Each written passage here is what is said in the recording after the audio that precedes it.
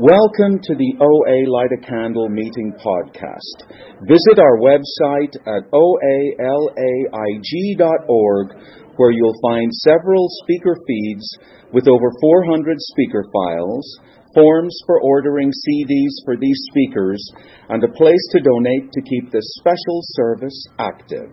I would now like to introduce our speaker for tonight, Leslie. I grab my water.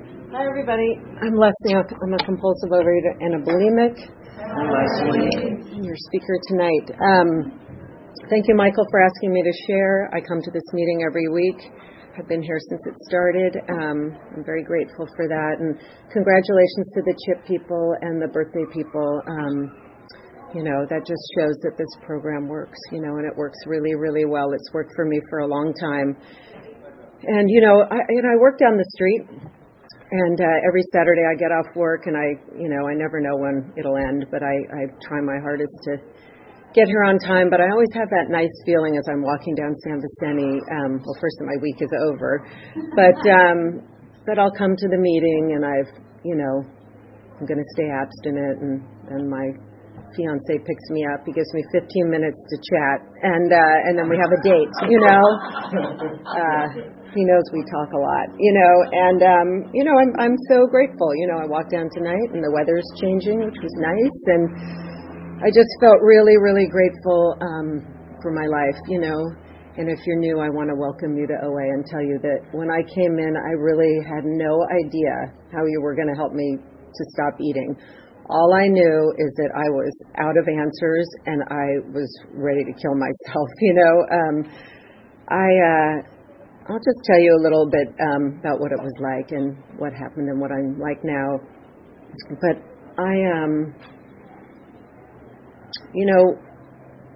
when I was a kid, I was really, really athletic. I'm still pretty athletic. I have to say I'm a pretty good athlete. I think I can do almost anything I set my mind to.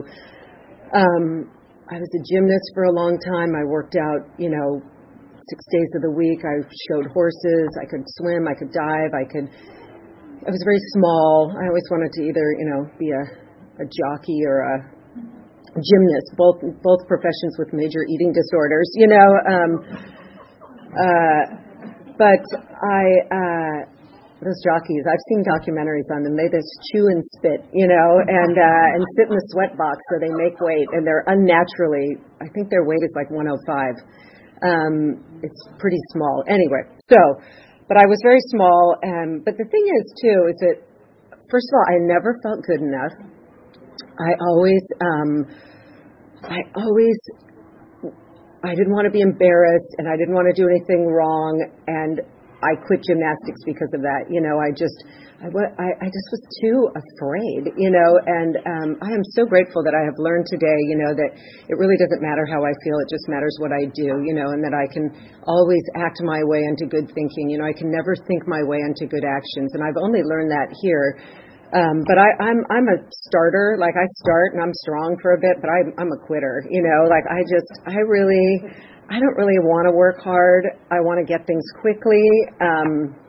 Throwing up is like getting things quickly, I want to wake up and speak French. I never want to take a French class, and I have learned, today to, finish all the things that I start, My sponsor actually passed away a couple years ago, and Marion W., and she had a couple things that she always told us girls, these 4 things that she loved, and 1 was to be on time, and 2 was to keep your commitments, 3 is to act better than you feel, and 4 is to treat people with love and kindness, whether they deserve it or not.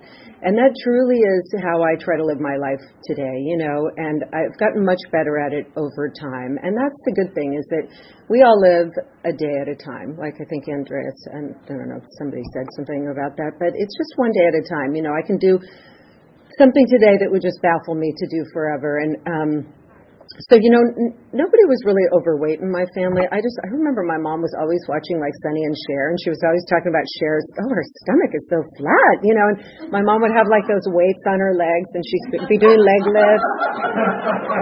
We had like one TV, and The thing about me is that I am never quite thin enough. It's kind of like happiness. Like happiness is just around that next corner, and it's always like waiting to be thinner. And for literally for most of my life, I thought if I was thinner, I'd be happier. And one time when I was not that long into OA, I thought, you know what? I'm going to pretend I'm the weight I am today so I can quit waiting to be happy when I'm thin, because it actually doesn't even work. That's been my, over time I have the beauty of hindsight, but the thinnest I have ever been were the most miserable times of my life. Like one was when I had cancer. I was really unhappy and scared, and the other one was when I got divorced, and I was very thin, and I wasn't trying to be thin, and I was miserable, so I have enough evidence that it doesn't really work. But it's like that old idea that died very hard for me, because happiness is an inside job. That I am happy not when I get anything on the outside, or there's nothing that brings me happiness, that happiness is the byproduct of good living. And I always think that, happiness means that I want what I have.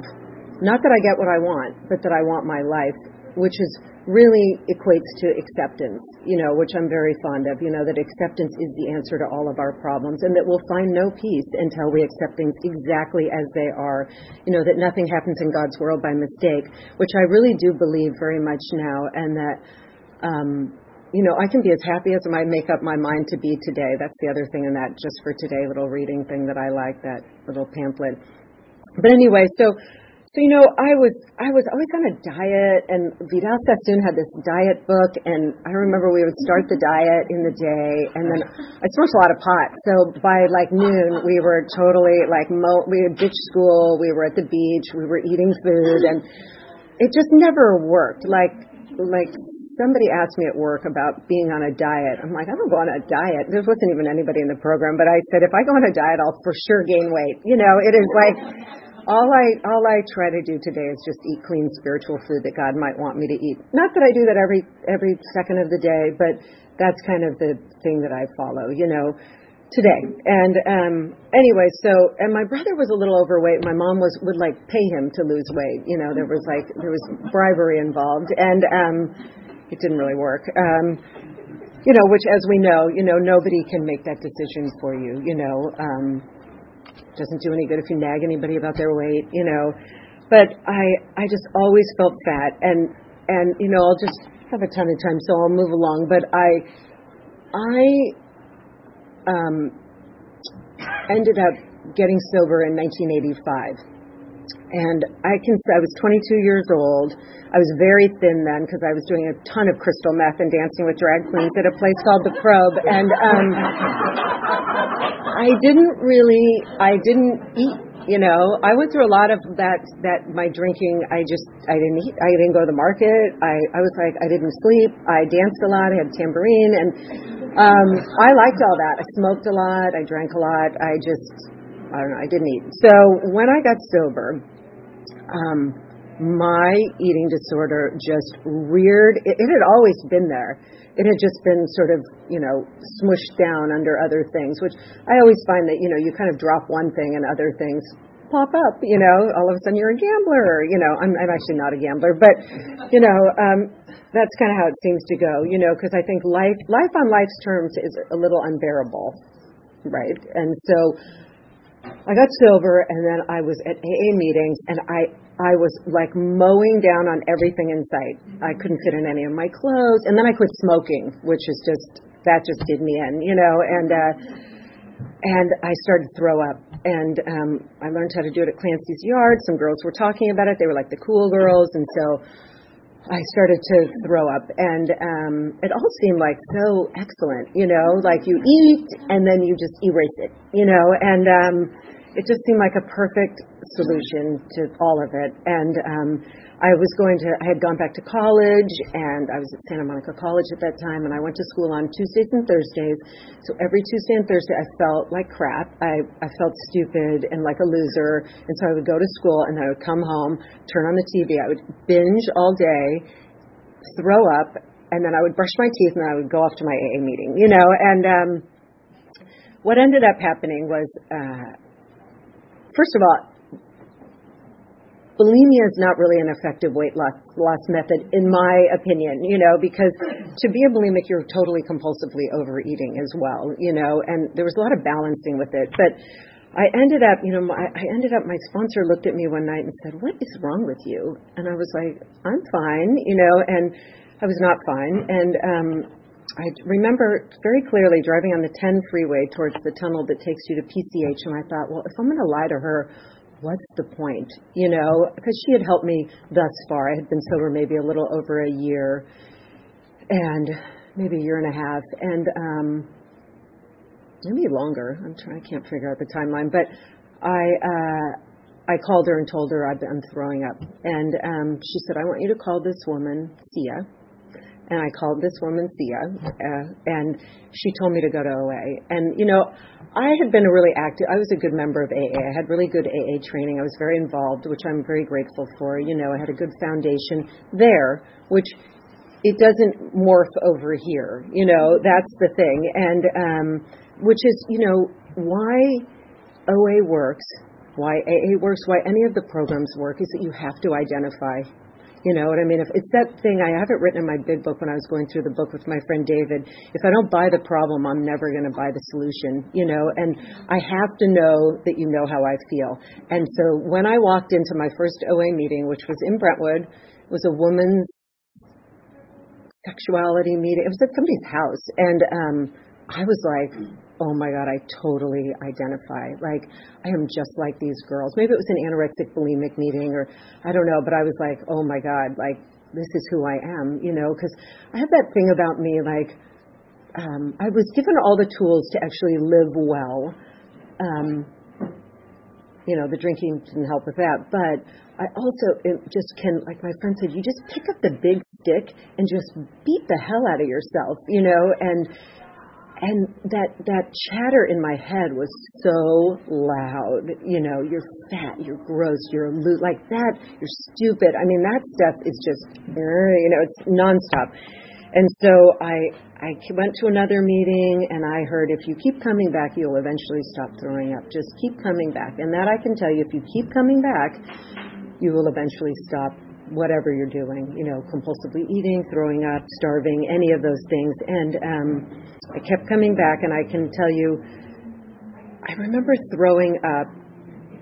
It was maybe the last time I threw up in my closet, like in a bag, because I'd already blocked up the plumbing one time at my mom's, like it had come up in the flower bed, which is always really repulsive. But I don't think any of it, we never talked about it. Like, it was never discussed. I mean, even my mom, we don't even really talk about it now. And I threw up in these bags, like tied them off, had them to, get rid of in the morning.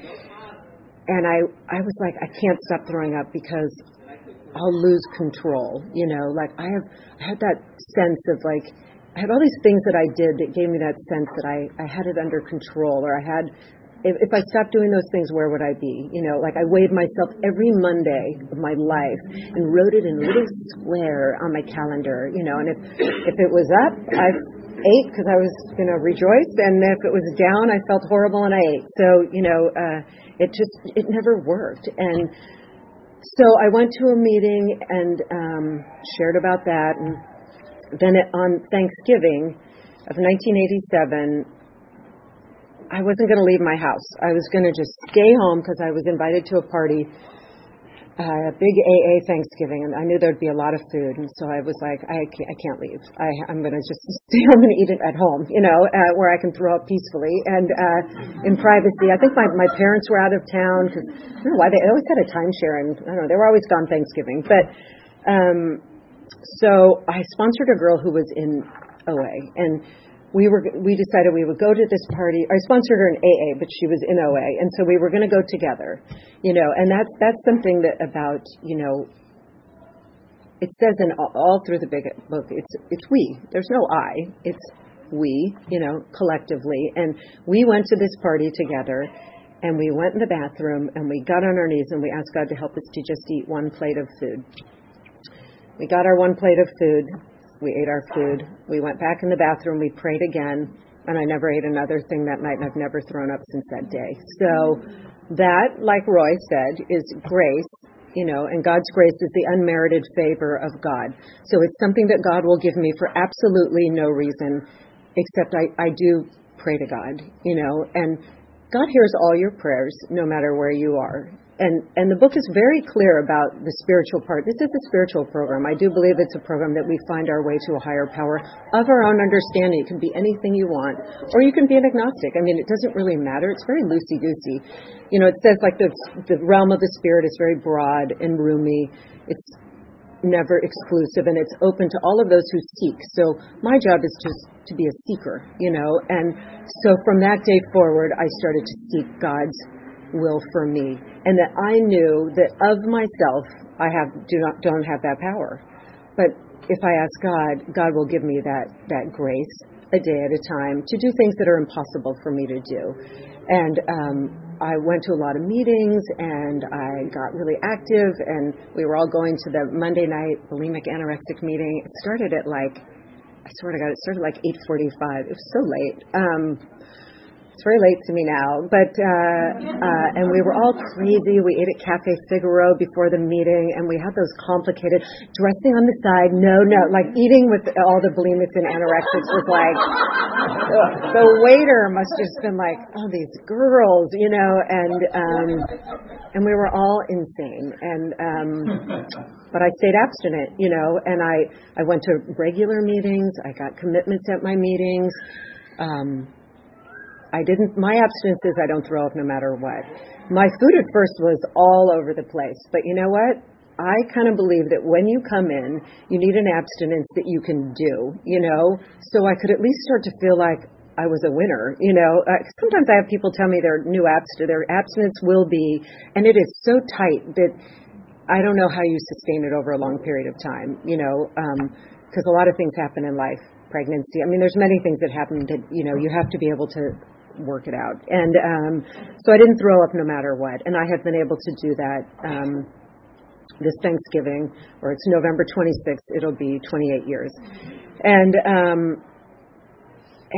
I started to, I stopped weighing myself, got rid of that square on my calendar. I threw my scale out, The scale for me doesn't work. Oh, I have people that they weigh once a month, whatever they do. It doesn't work for me. And I stopped trying on my old jeans. That was always a happy day. I'd just get lost in my closet for a couple hours trying on clothes that used to fit me at some, probably when I was 12. But, so just little things like that. I learned that nobody starved to death between a meal. I like that one too, And that, if I fail to plan, I plan to lose. That God doesn't do food delivery. There is no, are you kidding Veronica over there? That I have to plan, what I do now, and I do it kind of unconsciously now because I've done it so long. But, I go to the market and I buy food that I can eat. And like I said, I know things. When I was new, I did the red light, yellow light, green light foods. So green light I can eat all the time. They work all the time. The yellow sometimes, the red, no way. And there were things in the beginning I could not eat. They reminded me very much of throwing up. Ice cream, frozen yogurt, no way. That stuff just floats out of you. And right. The bulimics, no. One Thanksgiving, it was my OA birthday, and I was like, oh, it's my OA birthday. And all the AAs were like, how does that all work? And I said, I can tell you, but I don't know if you really want to know, And I wasn't even the greatest bulimic. I sponsored a girl who used to throw up 20 times a day. She could just bend over and throw up, I didn't quite have it that good. It takes a lot of effort. But, so my journey in OA has been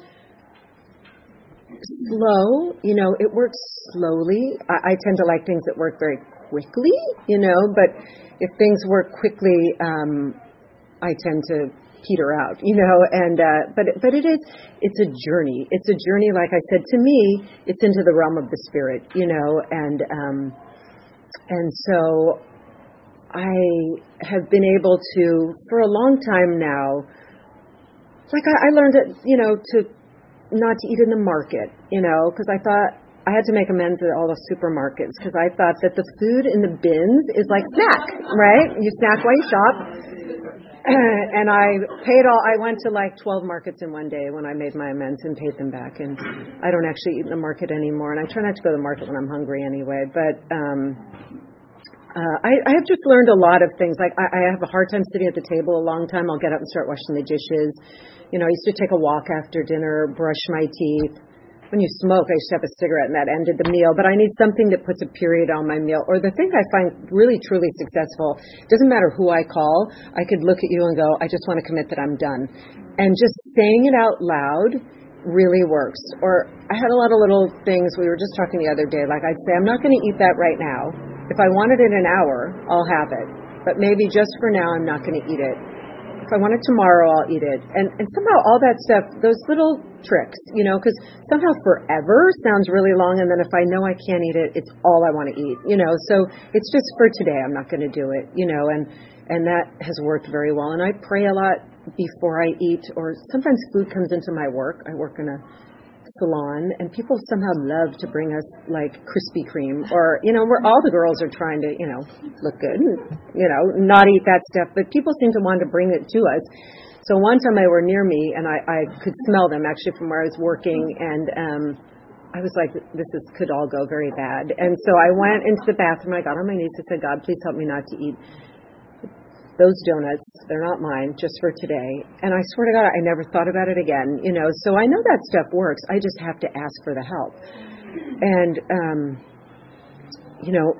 in my life now, all these years later, I've kept coming back. I have a big life. I've had really good times. I've got married, I got pregnant, had a baby. That changed my whole idea about my body. My body's not mine to manipulate and mold the way I want. I'm more now, after having cancer and all this stuff, very grateful for my body healthy. I'm grateful for, I had cancer in my eye, so I'm very grateful for my vision that I have, even though I don't really have good vision in my one eye, but I'm grateful that I don't have cancer in my liver, so I've kind of changed. I stand up all day, and I have for a long time cutting hair, and I'm grateful that I can do those things and that I can work out. And so I try to think of my body in a different way, that I know truly that I won't be happier when I lose 5 pounds, or, whatever that thing I always had going, that I'm going to make a decision to have a good day today. Like that little sign says, life is beautiful right behind me, right in front of me. And, and through adversity, it's so interesting. Like I feel very happy and light these days, which not weight light, but lighter. And I went through a stretch of time, where I had every bad thing happen to me. I mean, I shouldn't even say that. My sponsor always says, I said, I feel so good. There's no big problem today. She goes, enjoy it. It won't last, But, my dad's girlfriend had Alzheimer's and died, and my sponsor got sick and had Alzheimer's and died, and I got cancer and had to, have a lot of just gross stuff done to my eye, and I still go to the doctor all the time. I was just there last week, and I learned to focus on the good through all those things. That if we focus on the good will grow, and I have health insurance, and I live very close to where my doctor is at Jules Stein at UCLA, and I can focus on, I had a lot of support and good people in my life, and my God got so big. There's one quote that I wrote down. I write down, when I write a gratitude list every morning, I write down things that I like in the readers that I read, and it says pain pushes us, or pain and suffering push us towards our God, towards finding like oneness with our Creator like nothing else. And in time, you will see how these times of pain and suffering were really useful, and that you can become very grateful for that. And I do believe that like pain is the touchstone of all spiritual growth, and that I grew in a way that I wouldn't have grown. I don't wake up and go, I think I'll grow today. I'm going to do all this work and dig in, and, but I I just have such a big God. Like, my God is always around, easy to find. It's just like there, and I slowed down a lot having cancer because I couldn't see, so I couldn't really drive, walk. I bump into things, and because I couldn't see at all for a while. And that I'm really, really grateful for, because I used to always think that you were a success if you did a lot of stuff, if you checked things off your to-do list, and you were a multitasker, and I don't feel that way anymore. I also think that you'll never hear God unless you sit still, that you can pray, and that's the seeking, but if you're going to hear what God has to say back, you've got to sit quietly, and it forced me to sit a lot quieter and listen, and that I am really, truly grateful for. Like after that, I think my dad got a staph infection and then had a knee replacement that they had to take out, and this whole thing happened with him, and that was awful. My daughter said, "Why do we go to the hospital all the time?" For a while, we were either at nursing homes or the hospital, but I show up, I don't want to do the, people say you're nice. I'm not really nice, but I know what I'm supposed to do, and I'll go do it because I do feel good once I've done it, I know that it's the right thing to do. And I've learned to not do the comfortable thing, but do the right thing, and then when my daughter went to college, which I was so excited, she went up to San Francisco, and then her boyfriend got killed up on Sunset, and, that was just the worst thing ever, and that, it's interesting because he died 11/11/11, so it's coming up on 4 years next month, and I learned, then I was really seeking God and trying to understand things that don't make sense, and to deal with grief, and really, cancer, I could be a fighter, I could be funny about it. We laughed about my, seeing eye dog, or, I don't know, there were all sorts of eye jokes around my house, but that was I don't get that, and I don't know how to make peace with that, but I prayed a lot, and I kind of got more into, which I was actually at this AA convention, but they were talking about, Bill Wilson and all those guys, and that they were kind of they used to call them the spookies, they were actually kind of seeking the realm of the spirit, and so I have a whole new understanding about that, and I understand what to do with people when they have that happen to them, because there's nothing you can say that makes any of that any better, except I'll pray for you, and, I'm thinking about you, or, I get it now, But so through all of this, and I'll wrap it up, the biggest thing was I never wanted to start throwing up again.